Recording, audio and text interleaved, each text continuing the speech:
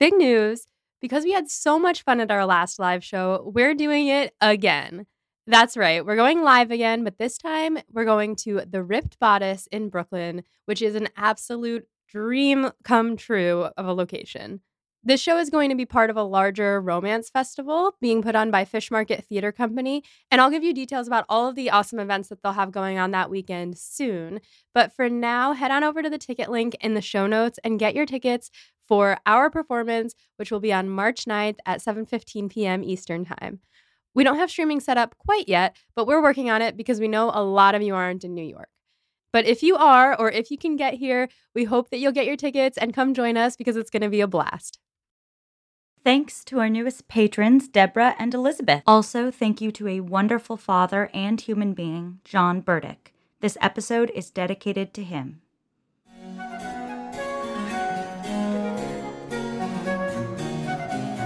This is Becca. This is Molly. We're here to talk about Jane Austen. I'm sorry. Sometimes when we're doing introductions, I just lose it for a moment. Yeah. Let's try it again. Oh boy, this is already going to be interesting. Yeah, let's try it again. Okay. This is Becca. This is Molly. We're here to talk about Jane Austen. I, Molly, have never read any Jane Austen before in my life. I, Becca, have read many Jane Austens before in my life. To be honest, actually, though, now I will have almost read one entire Jane Austen. Guys, we are just 3 chapters away from the end of Pride and Prejudice now, which means Molly can never say she's never read a Jane Austen book before, because now you have pretty much read the most famous one. Yeah, and let me tell you, I spilled coffee all over it this week.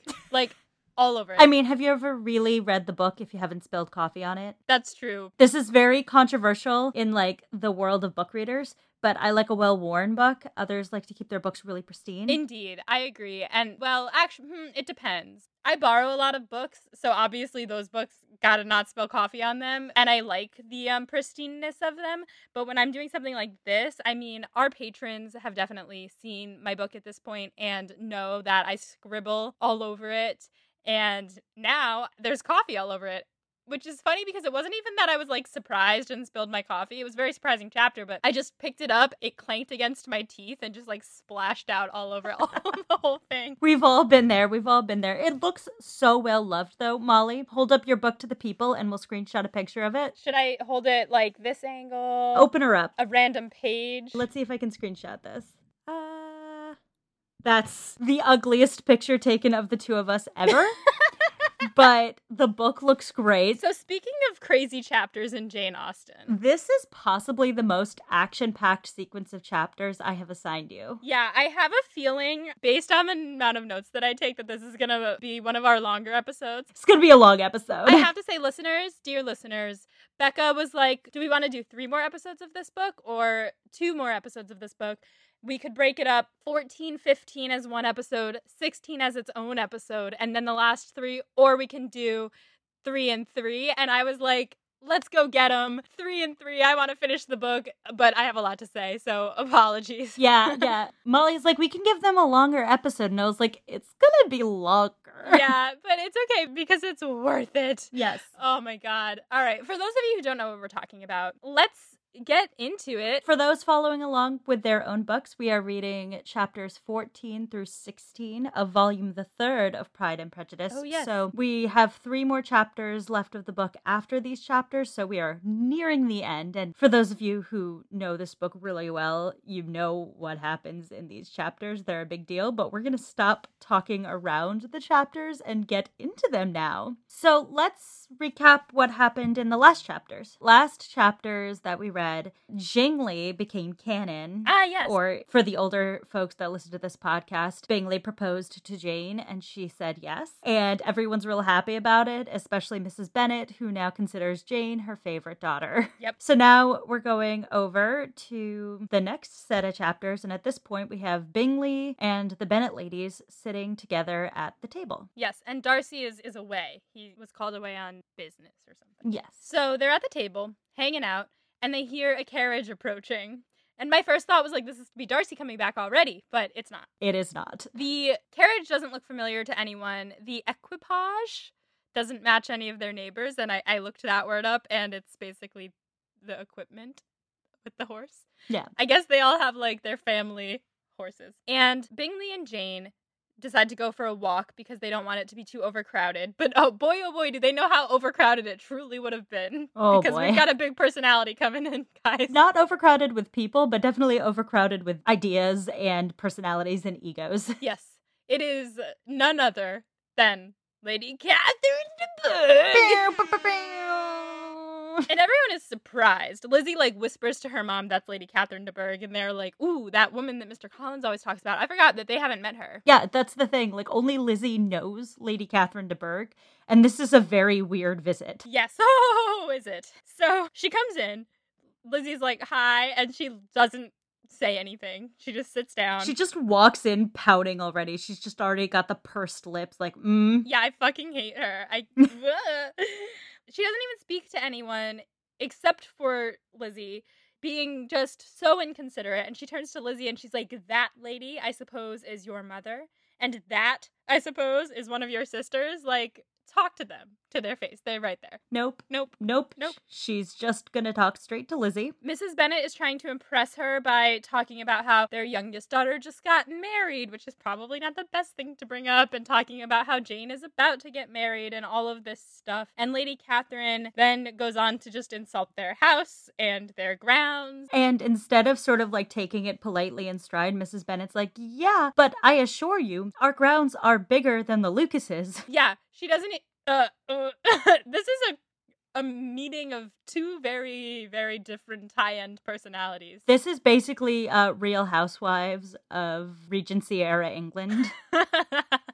It's messy. Yeah, it's messy. Lady Catherine asks Lizzie to go take a walk on their unimpressive grounds, and Lizzie goes with her, and they walk in silence. And Lizzie sees no point in making any effort for conversation with a woman who is now more than usually insolent and disagreeable. She's being even extra for Lady Catherine de Bourgh. For like a high-class lady, she has no capacity to hide how she's feeling because she doesn't even want to. She's just furious, and she's not even doing the polite pleasantries. She's just walking in, barging in a bad mood, which is uncomfortable for everyone. Oh, very. And she starts out by saying, well, you must know why I'm here. And Lizzie's like, no. And then she just goes in. And I wrote down a few quotes, and I want to just preface this entire episode by saying that I'll be impressed with myself if I don't just read the 3 chapters aloud to you all because there's so many zingers. Oh yeah, this has a lot of like bite-worthy quotes. There are a lot of lines in this that you're like, oh, Jane Austen's a great writer. Yeah, very.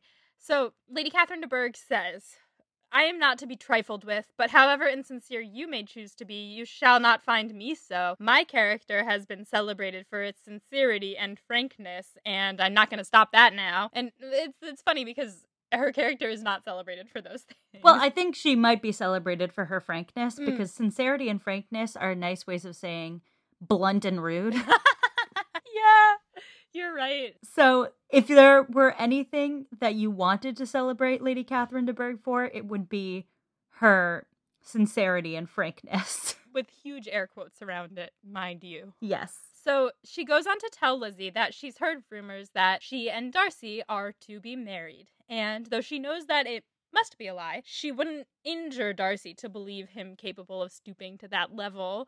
And she came here to tell Lizzie exactly how she feels about it. And Lizzie says, if you know it isn't true, then why did you even come here? Exactly. Exactly. And Lady Catherine says she needed to hear it from Lizzie's mouth to be certain. And Lizzie says that Lady Catherine's coming to Longbourn to call on her will just spur on the rumors if there are rumors. And Lady Catherine is like, if? Like, have you not been spreading them yourself? Have you heard these rumors before? And Lizzie's like, I haven't heard these rumors before. And then Lady Catherine de Bourgh asks if there is no foundation for the rumors. And Lizzie says she would prefer not to say. She pleads the fifth. She is pleading the fifth so hard in this chapter. She is avoiding the question. Which is so telling about how she feels. Yeah. I also think this is in the study questions, but it is so interesting as to why Lizzie is avoiding answering these questions. Because you could read it as her holding out hope that Darcy is going to come back and propose. Or you could read it as her pride being insulted by Lady Catherine de Bourgh coming here and being like, don't marry my nephew. You won't, but don't. And she's like, well, Why wouldn't I? It's interesting because I hadn't really given much thought to like why she would be avoiding the questions. I had just been thinking about what it means and like what it achieves. I guess because literally no one knows about her and Darcy except Jane, maybe? Does Jane even know? I think Jane knows he proposed to her. Jane knows he proposed, but Jane doesn't know that she... Oh, Jane does know that she changed her mind, doesn't she? Yeah. But Jane's not saying anything. No. Like, Jane is not a gossip. No. But I think, like, imagine how you would react if you had a crush on a pretty lady and her, say, like, her ex came up to you and was like, hey, you don't get to date my ex. Are you dating my ex? Would you not answer because you wanted to date her ex? Or would you not answer because it's none of her fucking business? So I'm not actively dating her ex, but I wish I was. Like, you have a crush on her. You don't know if you have a shot. I would say no. I would say I'm not. I wouldn't say I prefer not to answer that. I would probably just say I'm not. But then I would feel guilty about it because I wanted to. I would say it's none of your fucking business, which is kind of what Lizzie's saying. Well, you're definitely more of a Lizzie, and I'm definitely more of like a Georgiana. Oh, baby. Let's be real, you're a Bingley. I'm a Bingley, and you took a quiz and you got Jane, so. Does that mean we're meant to get married? We're married. Yay! Podcast hosts forever. Yay, married and podcastdom. We'll get over the like you being straight thing later. Yeah, we'll figure out a way around that. So yeah, I get there are definitely multiple ways to interpret like why she would not be telling her. Mostly I think she just doesn't give Lady Catherine the time of day, ever. She never has. Oh yeah, she's so good at not playing into Catherine's bullshit. So Lady Catherine is pissed, and she's like, well, has Darcy proposed to you? And Lizzie says, your ladyship has declared it impossible. Ooh, it is becoming such a cage match here. It is heated. It's been a while since we've seen Lizzie be this sassy. I know. I love sassy Lizzie. This is like chef's kiss. Lady Catherine is like, well, maybe you lured him in with your charms. And Lizzie's like, well, I won't confess it if I have. And Lady Catherine says that she's entitled to know all of Darcy's business. She's his closest living relative. And Lizzie says, yeah, but you're not entitled to know mine.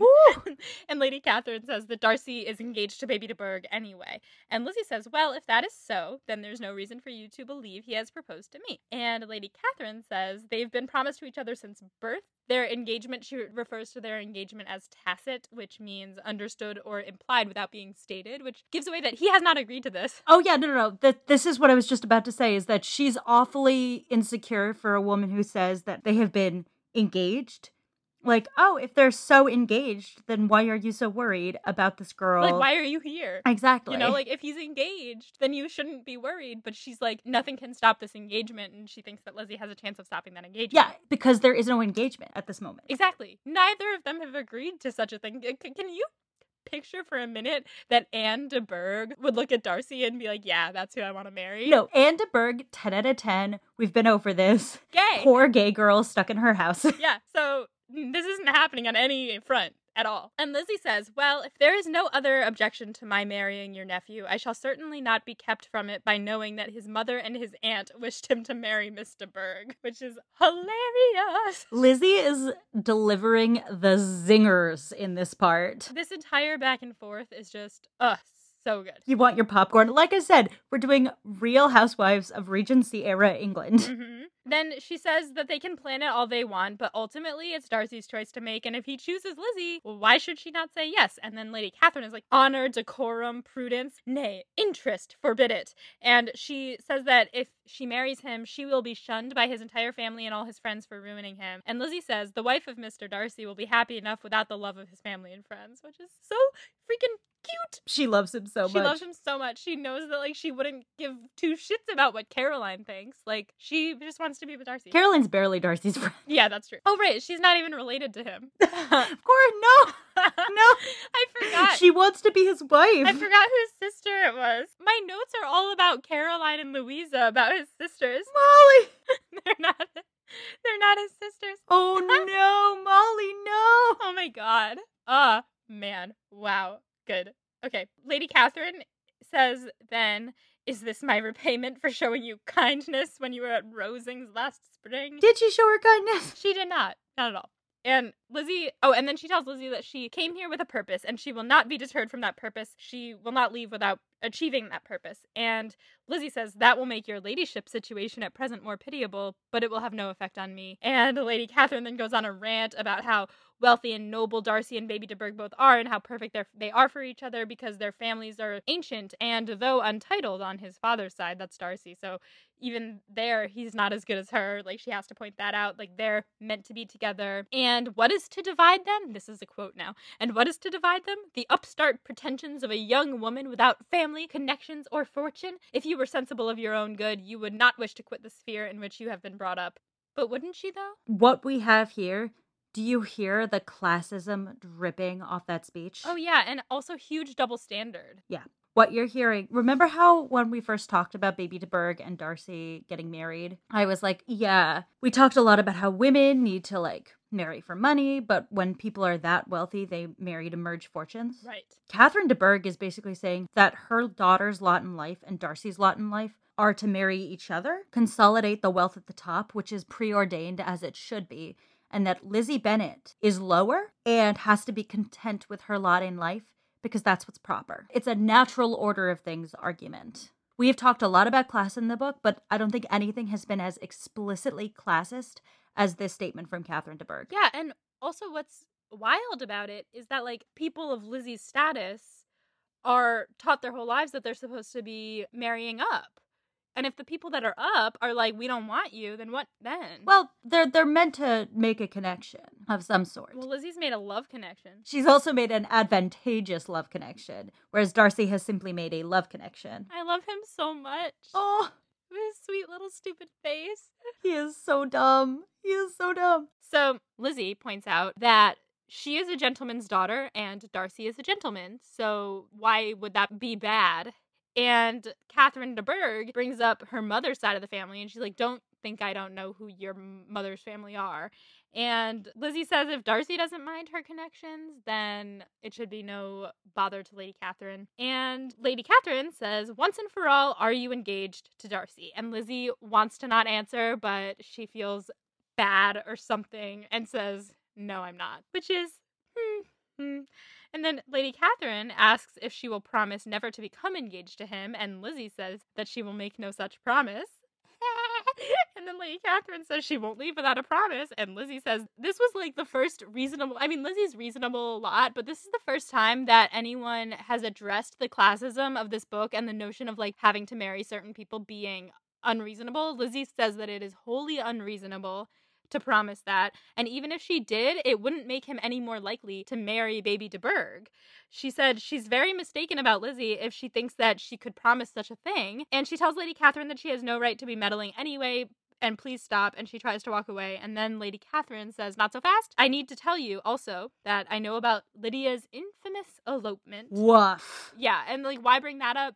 Oof. Kick her when she's down, I guess. Well, I think that's like a last-ditch attempt, because Lizzie has already insulted Darcy in Catherine de Burgh's eyes by saying, well, actually, I'm the same level as Darcy. Right. And she's been like, oh, don't play that game with me. I know what your little sister did. Yeah, and she points out that it was covered up by her father and uncle, which is wrong. It was covered up by Darcy, but she doesn't know that. And she doesn't want such a girl to be her nephew's sister. She says, quote, are the shades of Pemberley to be thus polluted? Gross. Gross. But Lizzie is like, that's enough. And she walks away. She just like doesn't say anything. And then Lady Catherine says she has no regard for the honor and credit of Mr. Darcy. She calls her an unfeeling, selfish girl. And again, Lizzie says she has nothing to say.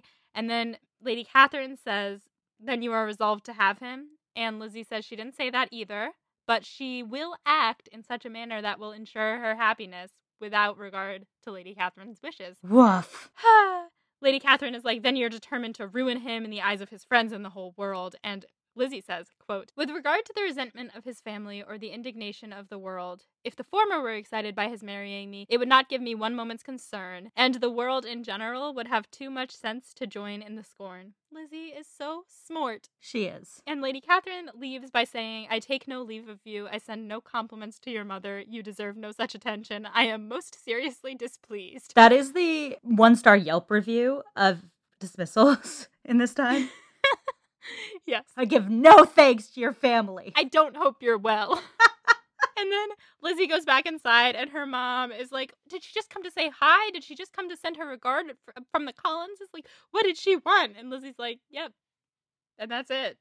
That's that chapter. Yeah, that is a doozy of a chapter. That is a messy chapter. It is a classist chapter.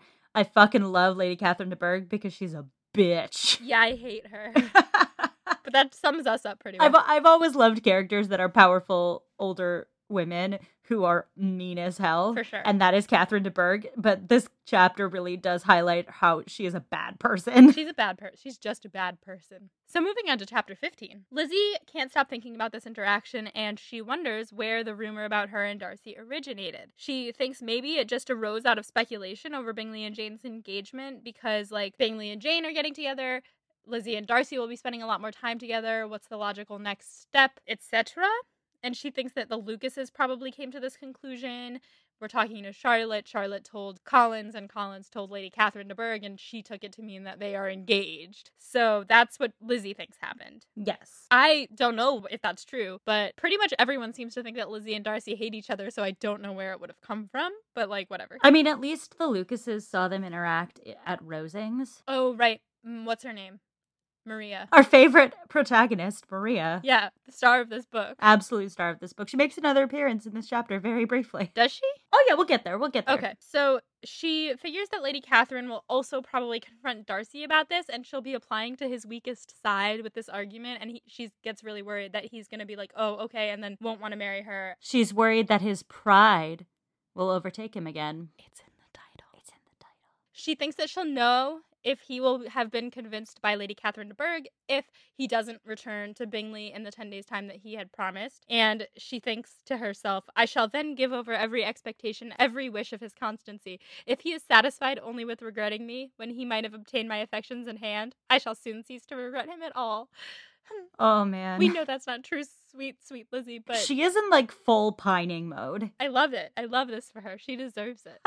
So the next day, Daddy Bennet comes to Lizzie with a letter and says that he would like to talk to her. And she thinks, oh no, Lady Catherine wrote a letter to my dad. And he says, I did not know I had 2 daughters on the brink of matrimony. This is like Daddy Bennet is having a ball this chapter. This chapter is Daddy Bennet just going ham. He thinks that he's calling Lizzie in there to, like, laugh and joke with him about this letter. And the letter is from Mr. Collins, who just shows up to ruin everyone's day every so often. Yeah, that's exactly what this was. Like, there was no need for him to write this letter. I was so confused, but basically, so I tried to summarize the letter because it's kind of long and wordy, which is true Collins fashion. Yes. So I tried to summarize it. The basic points that he hits. Congratulations about Jane. I hear Lizzie is also soon to be engaged, but I need to warn you that Lizzie marrying that man would be a bad idea. And Daddy Bennet looks up at Lizzie at this point and he's like, Lizzie, can you guess who he means by this? And then he goes back to the letter and Collins has said that the man's aunt, Lady Catherine de Bourgh, does not approve. We haven't done this. I haven't done this one yet. Catherine de Bourgh. Beautiful. She does not approve of the match. Nope. So then Daddy Bennet looks up and he's like, his aunt, Lady Catherine de Bourgh, this means Darcy. And he thinks that they're going to have a big chuckle. And he says, Mr. Darcy, who never looks at any woman but to see a blemish, and who probably never looked at you in his life. And Lizzie's like, That's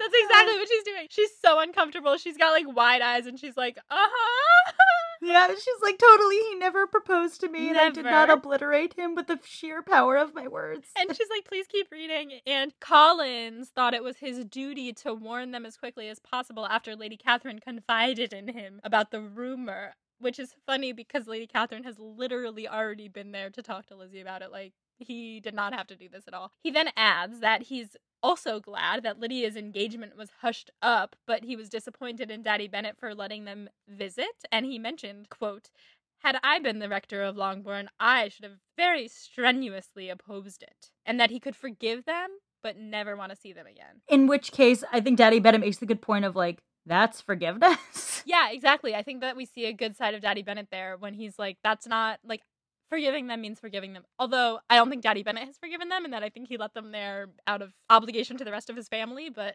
that aside. He has a great quote about Collins as well after that line. Oh, it's coming. He says that he hopes Lizzie isn't going to be missish over this, which I looked up, and it's kind of a gross word because it's like miss-ish, like being like a little miss, and it means affectedly demure, squeamish, or sentimental, and I just don't like it. Like, just say, I hope you're not going to be upset about this because, like, it's supposed to be funny, but whatever. Yeah, it's a bit of a sexist word. Yeah. He says, "For what do we live but to make sport for our neighbors and laugh at them in our turn?" Which sums up Daddy Bennett pretty well. And then I think this is where he does the quote about Collins. So he talks about how it's so funny because it's so unbelievable. He says, "Much as I abominate writing, I would not give up Mr. Collins's correspondence for any consideration. Nay, when I read a letter of his, I cannot help giving him the preference even over Wickham, much as I value the impudence and hypocrisy of my son-in-law. And pray, Lizzie, what said Lady Catherine about this report? Did she call to refuse her consent?" It's so prime because he hits correctly on everything and he's joking. Yeah, he's like, ha ha ha, Collins, ha ha ha, Wickham, ha ha ha.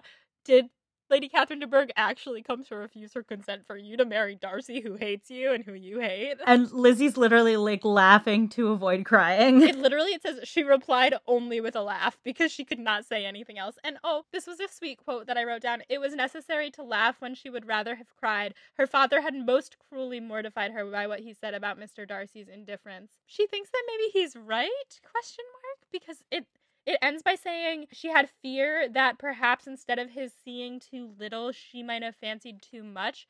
Does that mean she fears that over her dad not seeing the whole picture and that being what makes him laugh, she likes Mr. Darcy too much and he's actually seeing more of the picture than she thinks? Which is so relatable. So relatable. I mean, if you hear someone say that they saw someone laughing about you or I don't know, whatever, like, or like talking to another girl, then yeah, you're gonna be like, oh my god, am I reading all the signs wrong? Yeah, I mean, you're really like, I don't know if this is just me, but when you get told someone doesn't like you or like they don't care about you or didn't look at you, you are more likely to believe that person than you are to believe the actual instincts you have. I'm glad that's not just me. Oh my god, no, because we all are terrified of putting ourselves out there and getting hurt or being made to look a fool for misreading the signals. And we all have our instincts that tell us when there's chemistry or tell us when we like someone or when someone's sort of flirting with us. And to varying levels, we are accurate in those. But like, you know, most people are pretty perceptive. Like we can feel chemistry. But when we misinterpret it, it is so painful because it's not only sort of hurtful, it's humiliating because then you feel like you've imposed on somebody else.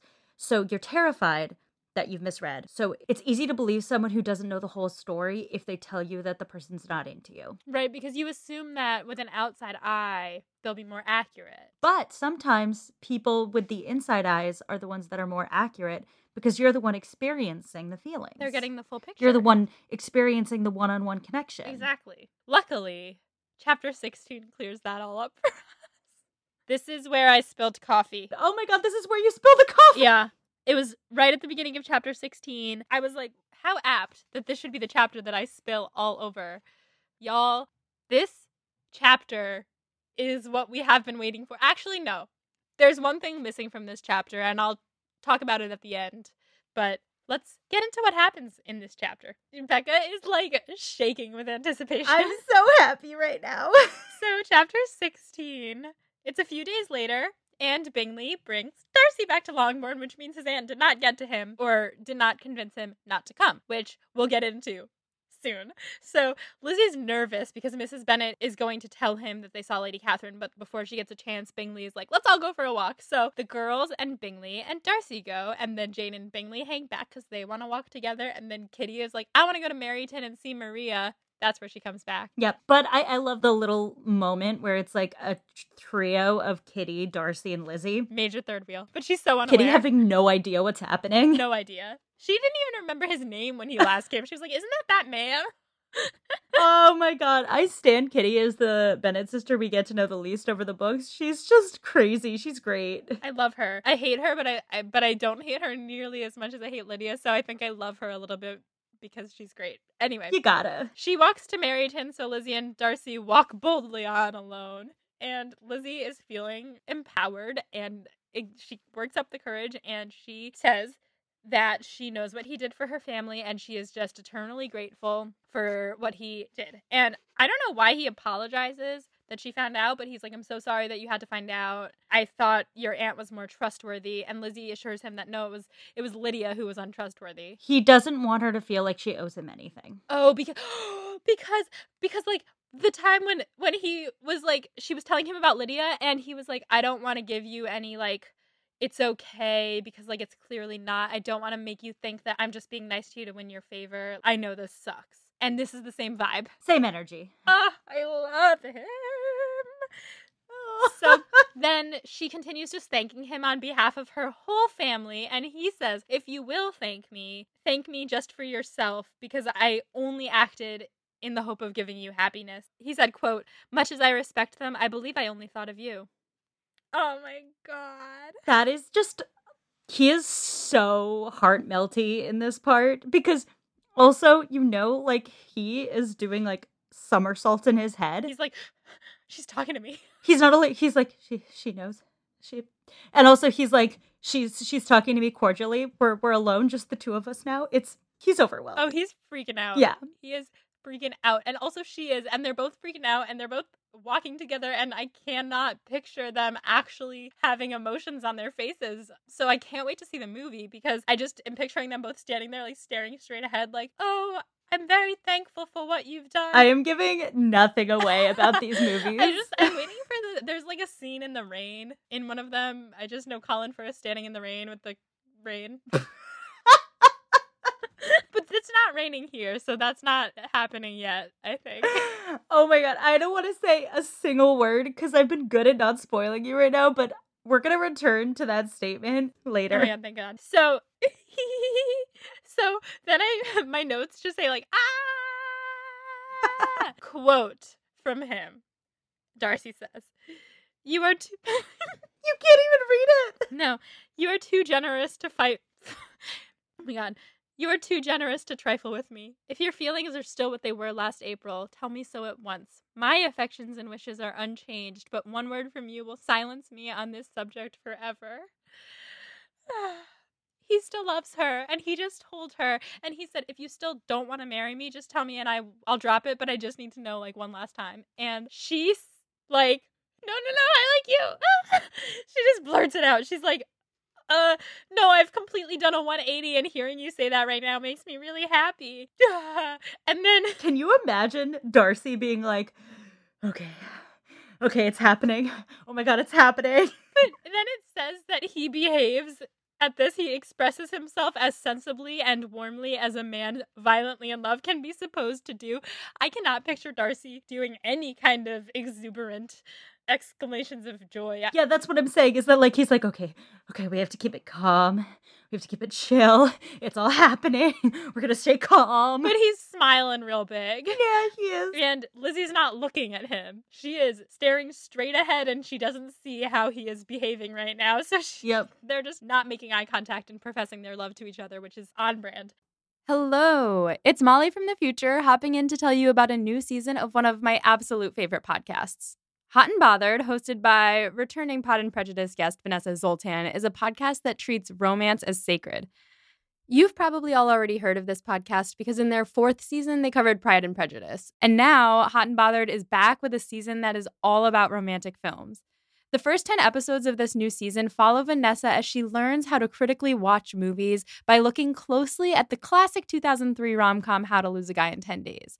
After 10 episodes, Vanessa will be joined by her co-host, Hannah McGregor, a media studies scholar, author, and podcaster.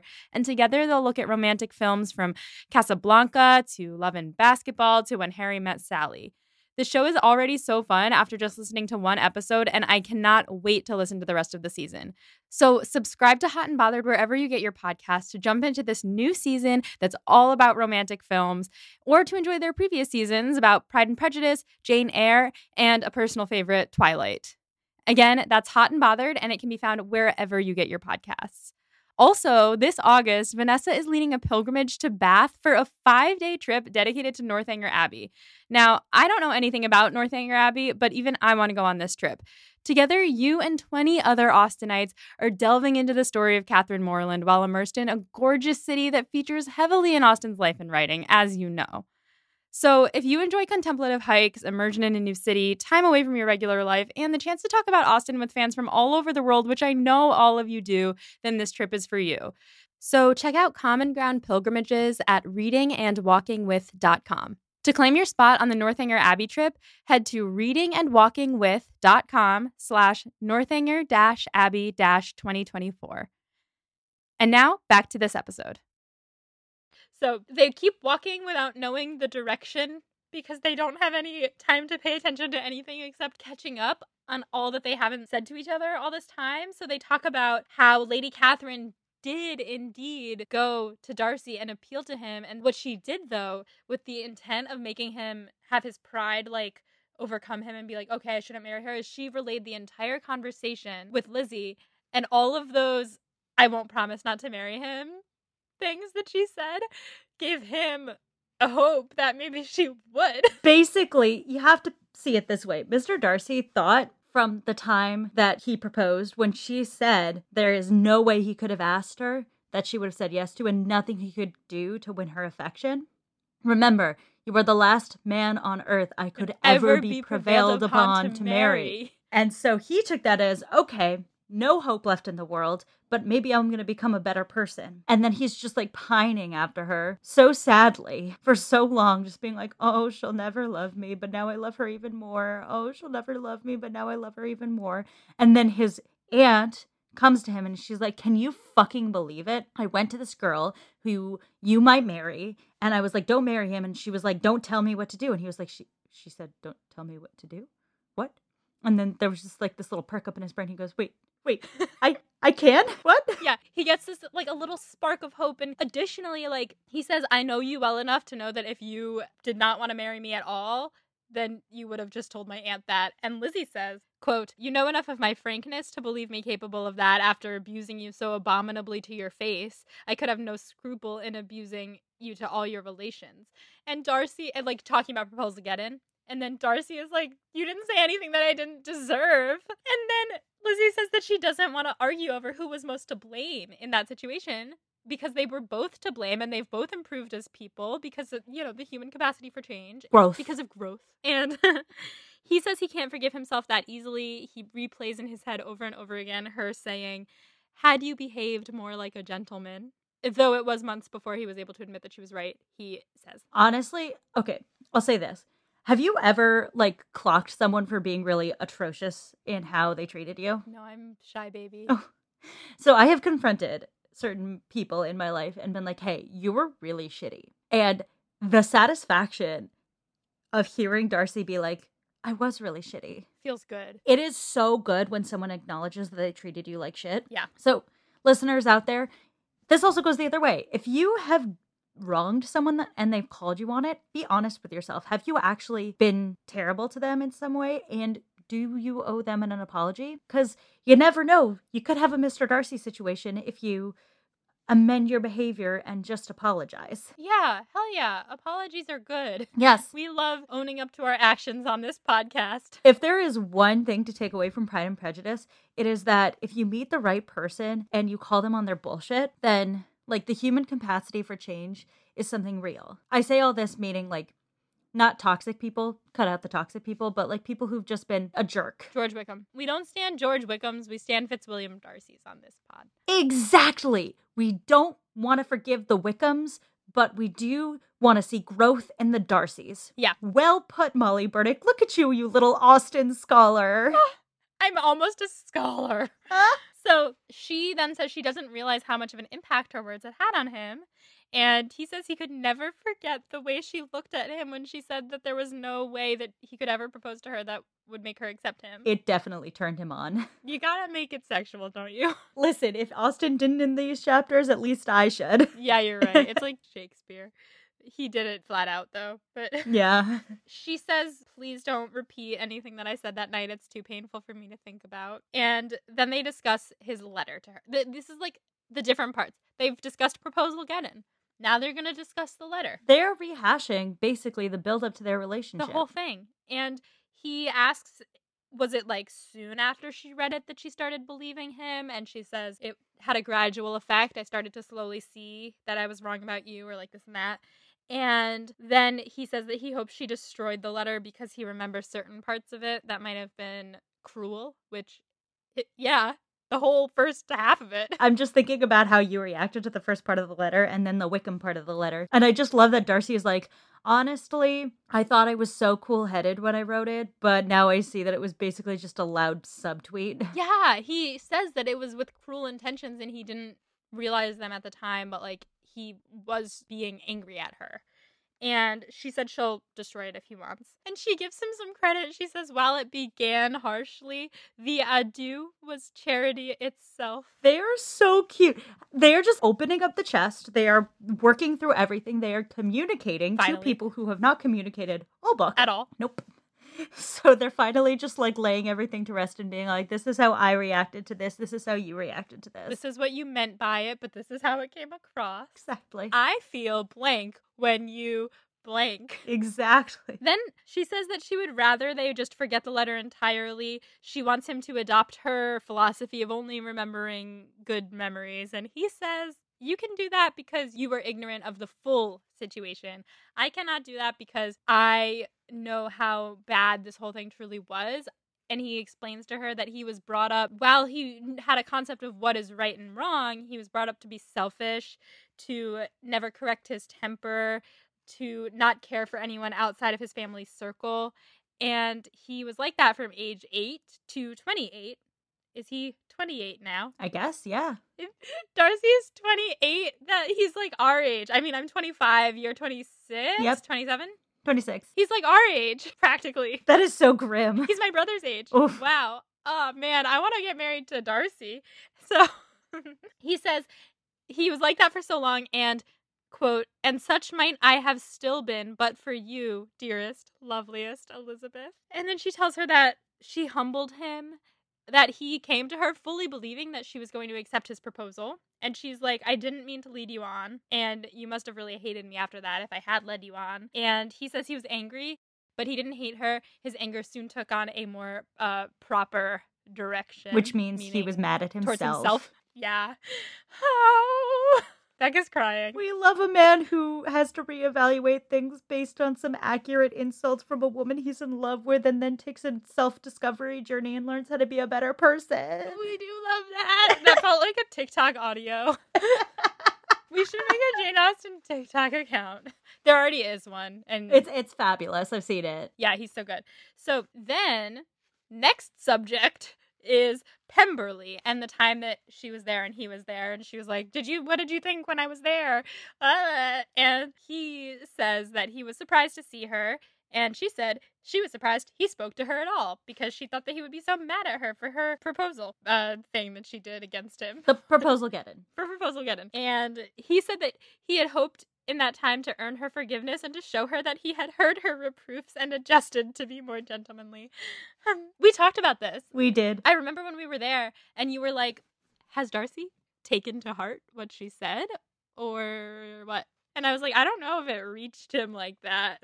Oh, he has been up at night just like agonizing. He's been walking with a book on his head, like training himself to be more gentle. He has been like staring in a mirror and being like, Georgiana, I'm terrible.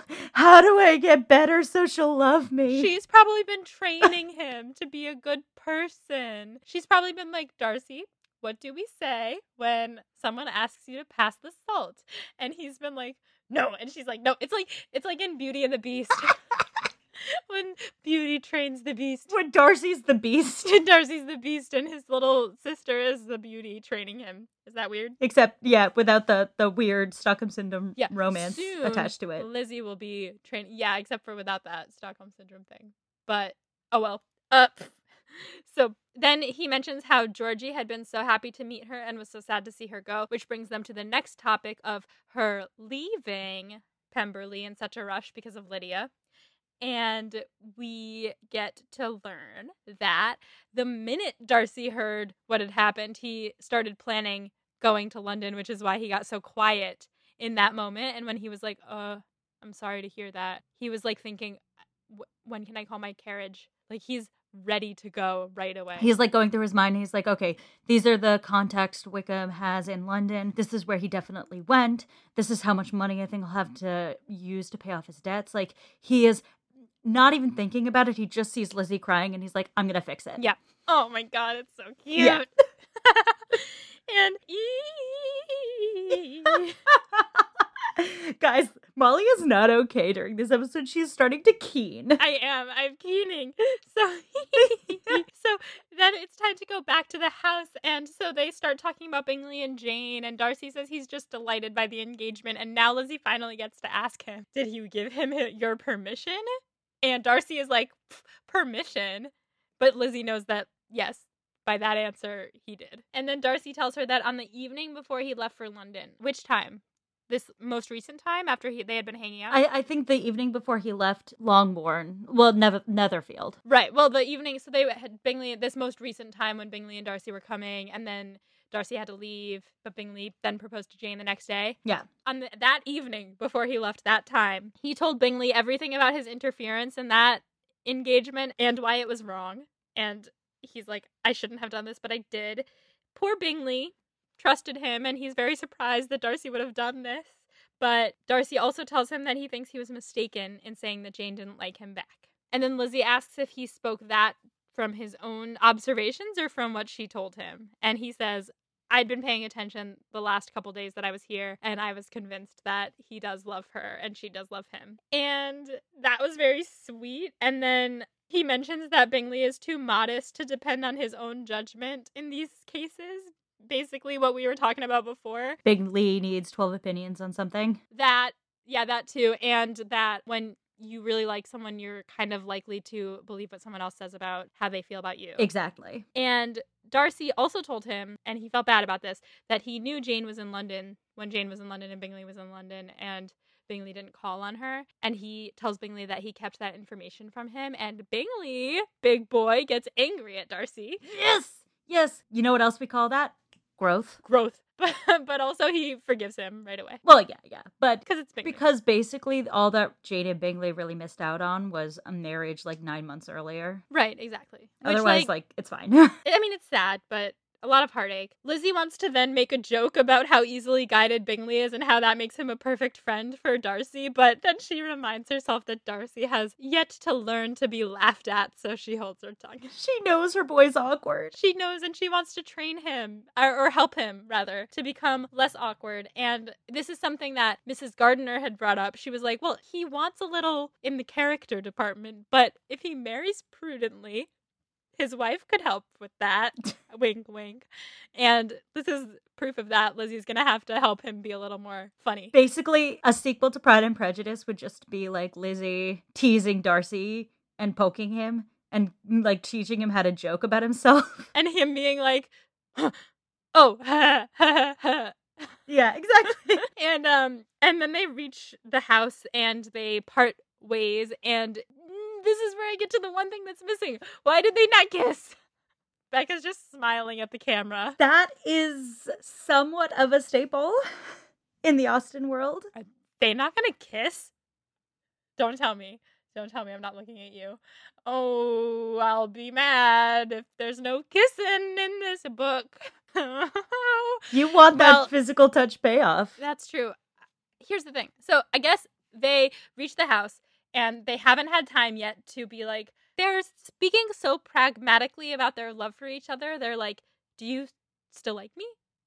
I still like you. I like you too. Let's discuss our relationship. But no, like, I like you. It's smoochy. And now they have to pretend like there's nothing going on. Have you taken the other implication from this conversation? No. I think Mr. Darcy intends to marry Elizabeth. Yes. And then they can kiss? Yes. After they get married? Are you missing out on the fact that this, in its own way, is a proposal? Is this a proposal? But she didn't say yes or no. I mean, she did, but he has to actually propose to her. Are these last 3 chapters going to make me mad? No. Okay, good. Well, in any event, we've finished. It seems like we're already in Becca's study questions, but we have finished the chapters, and now we are moving on to Becca's study questions. All right. So now we're on to Becca's study questions. When Catherine de Bourgh comes to visit, we get a full layout of the Bennett prospects. Everything that I've been talking to you about the Bennets and how they interact with society is basically bluntly said by Catherine de Bourgh. How do they translate when they're said out loud? How does Lydia change them? Lydia, obviously, it was, like you said, it was her last attempt to make Lizzie see how incompatible they are. And Lydia basically brought what could have been a perfectly respectable family down because she had a scandal. And also Wickham is poor. So there's that. But just hearing it all laid out like that, I mean, yeah, they want to merge fortunes. She wants to, her family. But it's not about wealth necessarily. It's not about how much wealth Lizzie has. She is a gentleman's daughter. They have enough. It's about status and it's about not vibe, but it's about image, like keeping the image for the public. And it would be such a blow to Darcy's family's image if he married a Bennett girl. Yeah, and I think you also really see how that etiquette that we keep talking about is so important. This is the culmination of what happens when that etiquette is torpedoed. You have an aunt that is pretty influential, and also if Darcy were more of a Bingley type character, possibly more effective in stopping her nephew. Mm-hmm. Well, Darcy was a Bingley type. I mean, had Lizzie not, I don't know, he just would have believed her a few months ago. I don't know. Yeah, you know? Yeah. He would have listened to her a while ago. Basically, like, you can see how your family behaves, how you behave, makes a really big difference in your prospects in life and in society. So it does put into context the behavior of some of the Bennets throughout the book and how it really has endangered the happiness of several of the girls. Yeah. But if he goes to Mrs. Bennet and is like, I want to marry your daughter, she's going to be like, hell yeah. Not going to confirm or deny that. So we have the return of Catherine de Bourgh. What do we learn about marriage from Catherine de Bourgh's perspective? Because she is an influential character, despite being a bitchy one. Mm-hmm. And we've had a lot of different discussions about what marriage is in this time period, what love is in this time period. And I think Catherine brings some new perspective to it. And we've talked about it a little, but I wanted to drive the point home. The main thing I think is that marriage is a financial act and a family preserving act. And also, I don't think she believes in love as a concept, since she was like, I won't stoop to believe that Darcy would ever propose to you because what? Why would he? And she thinks that two mothers promising to each other that their children will marry is enough. And I think that her view of that is being threatened right now. Yes, by her nephew's stubborn wish to marry for love. How dare he? Okay, so moving on to Collins's letter and Daddy Bennett, I think this is really interesting because I think you get the perspectives of the Dizzy love story from Catherine de Bourgh, Mr. Bennett, Mr. Collins, and Lizzie all at the same time. So the way I see it is you have Catherine seeing it as the strong thing that's about to happen and ruin her family. You have Collins seeing this as his insolent cousin sort of running amok again. You have Mr. Bennett seeing this as this little joke from dumb people who don't even know Lizzie. And you have Lizzie, who is well aware that she's developed this intimate bond with this character. Thoughts? Daddy Bennett's view of it is kind of like a slap in the face to the reader because, we are so steeped in it that we forget that the rest of the world thinks that they're enemies still. Actually, they both think that the other person hates them at this point, too, so that's fun. So that was like, oh, right, people don't know that they are in love. That's just us. So that was interesting. Hearing Collins, nothing really changed there. He is regurgitating the information someone else told him, as always. We get to hear Lady Catherine de Bourgh's standpoint on it from her herself, and then how she told Collins and, basically just trying to stir the pot. And Lizzie, receiving this information, she's mortified. She's like, my private life is out there and everyone's laughing at me. Oh, Lizzie. She just doesn't know how to even begin to process this. Yeah, I think that's all accurate. And I think it also gives us markers for how far we've come in the story. You have Catherine de Bourgh giving the societal perspective. You have Collins giving the perspective of someone who was there at Rosings. You have Bennett, Daddy Bennett, that is, giving perspective from the Longbourn time of their courtship. And then you have Lizzie, who's been there the entire time. And so you really map the different points of the Dizzy relationship through that chapter. Yeah, it also clocks how long it's been since the Bennett family and Lizzie have been on the same page. Lizzie's been hiding a lot from her family this year. Yeah. It's been a busy year. It has been. Okay, that brings us to the next question, which is, this is kind of a baby proposal. Graham, the sound effect? I had not thought about this as a proposal, to be completely honest. I know that, like, the next step would probably be him asking permission from the family.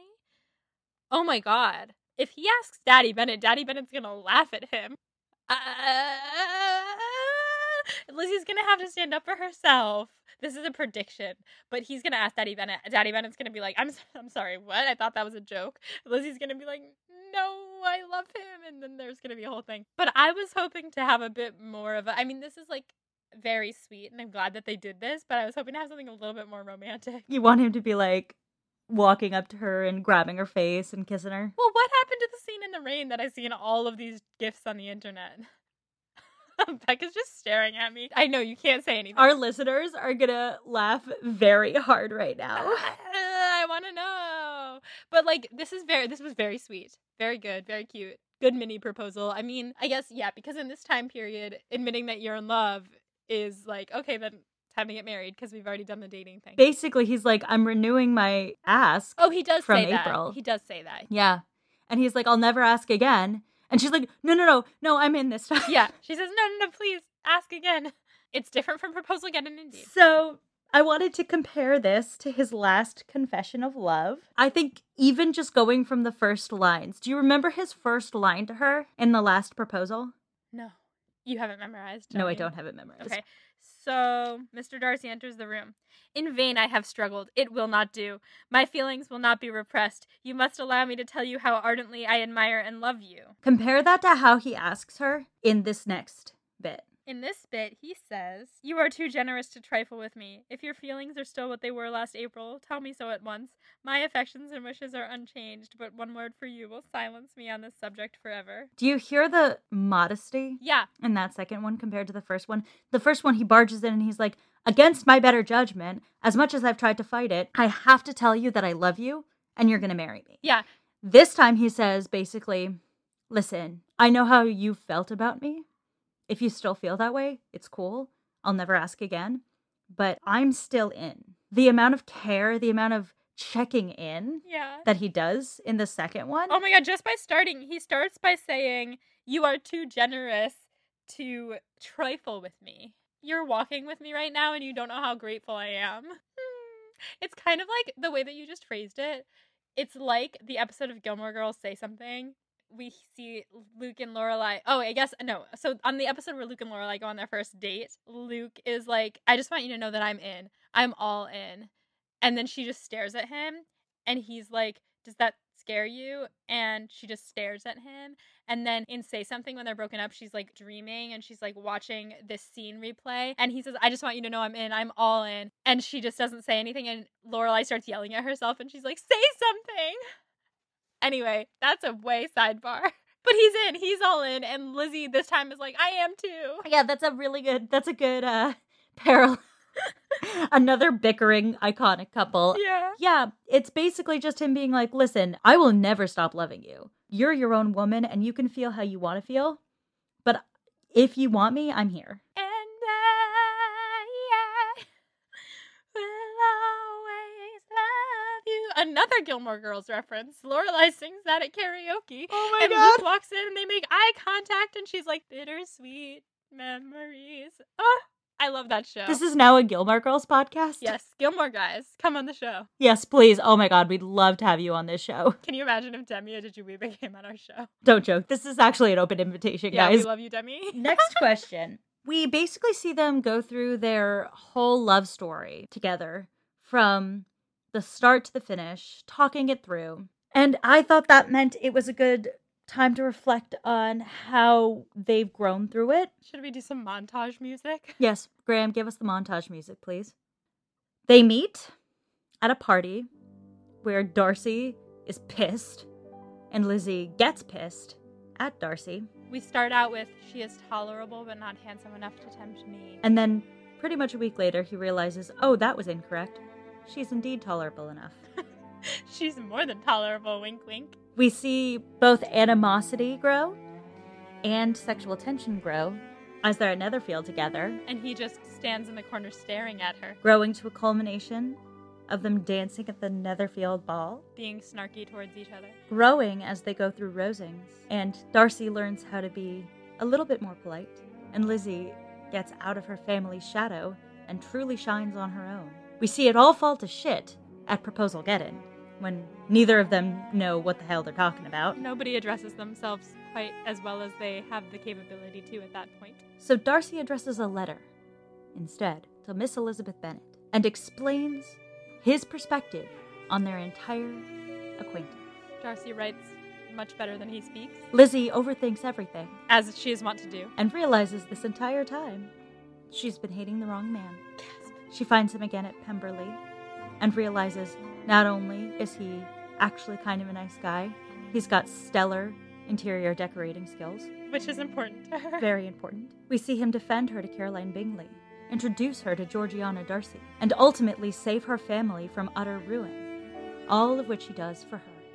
Finally, we see his family try to come between them, only to reveal to Darcy that Lizzie, in fact, had feelings for him all along, all leading up to a moment where both these idiots finally confess their feelings to each other Finally talk.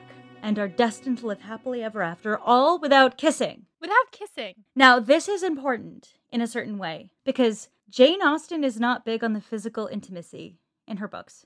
And that is because in the time, you really couldn't be that physically intimate. But also, it's because the story really is about two people falling in love with each other because of who they are. Mm-hmm. And it is a story that has its moments of touching and emotional charge and physical charge. But really, the way the story plays out, it's not about the fact that they want to bone each other. It is underneath. But the fact that they don't touch each other is also part of the sexiness of it, the romance of it. Yeah, I kind of love it, actually. I mean, I do want that big moment of, like, I love you. Like, they didn't even say I love you right now. They just, like, talked about, oh, yeah, this is a recitation of all the events that have happened in our relationship this far and how we feel about them. I want that big romantic moment, but it, like, also wouldn't feel right for the style of this book to have them kiss. So, on to our standbys. Funniest quote. I think it's got to be one that I've probably already read, and I'm just going to read the whole dang thing, because why the heck not? Oh, cried Elizabeth, I am extremely diverted, but it is so strange. We're talking about Darcy being the one to be rumored to be proposed to her. Quote from Natty Bennett. Yes, that is what makes it amusing. Had they fixed on any other man, it would have been nothing, but his perfect indifference and your pointed dislike make it so delightfully absurd. Much as I abominate writing, I would not give up Mr. Collins's correspondence for any consideration. Nay, when I read a letter of his, I cannot help giving him the preference even over Wickham, much as I value the impudence and hypocrisy of my son-in-law. Great choice. Questions moving forward? Well, okay, will they kiss? I like dumb rom-coms, so I just want to know if they will. But it's okay if they don't. Do what you want to do. Will Darcy, like, get rejected by Lizzie's parents? That's a big one. Will Lizzie tell them? Will they get married? I don't know. There's only 3 chapters left. I really don't know what's going to happen. Who wins the chapters? Darcy? Lizzie? Darcy? Lizzie? Dizzy? Dizzy? Darcy? Darcy? Dizzy. Dizzy? Dizzy. Dizzy. Okay. That concludes this episode of Pod and Prejudice, with Dizzy taking the win for winning the chapters, which I totally agree with. This has been Becca and Molly fangirling very hard over our stupid boy, Darcy. Oh, yes. And our stupid girl. Yeah. Both of them. Very, very They're both stupid. incredible. Stupid couple. We love them both. Yeah, we love. All right. We love you all. Stay safe, everyone. And until next week, stay proper. And find yourself a Darcy. Find yourself a Darcy, not a Wickham. Love it.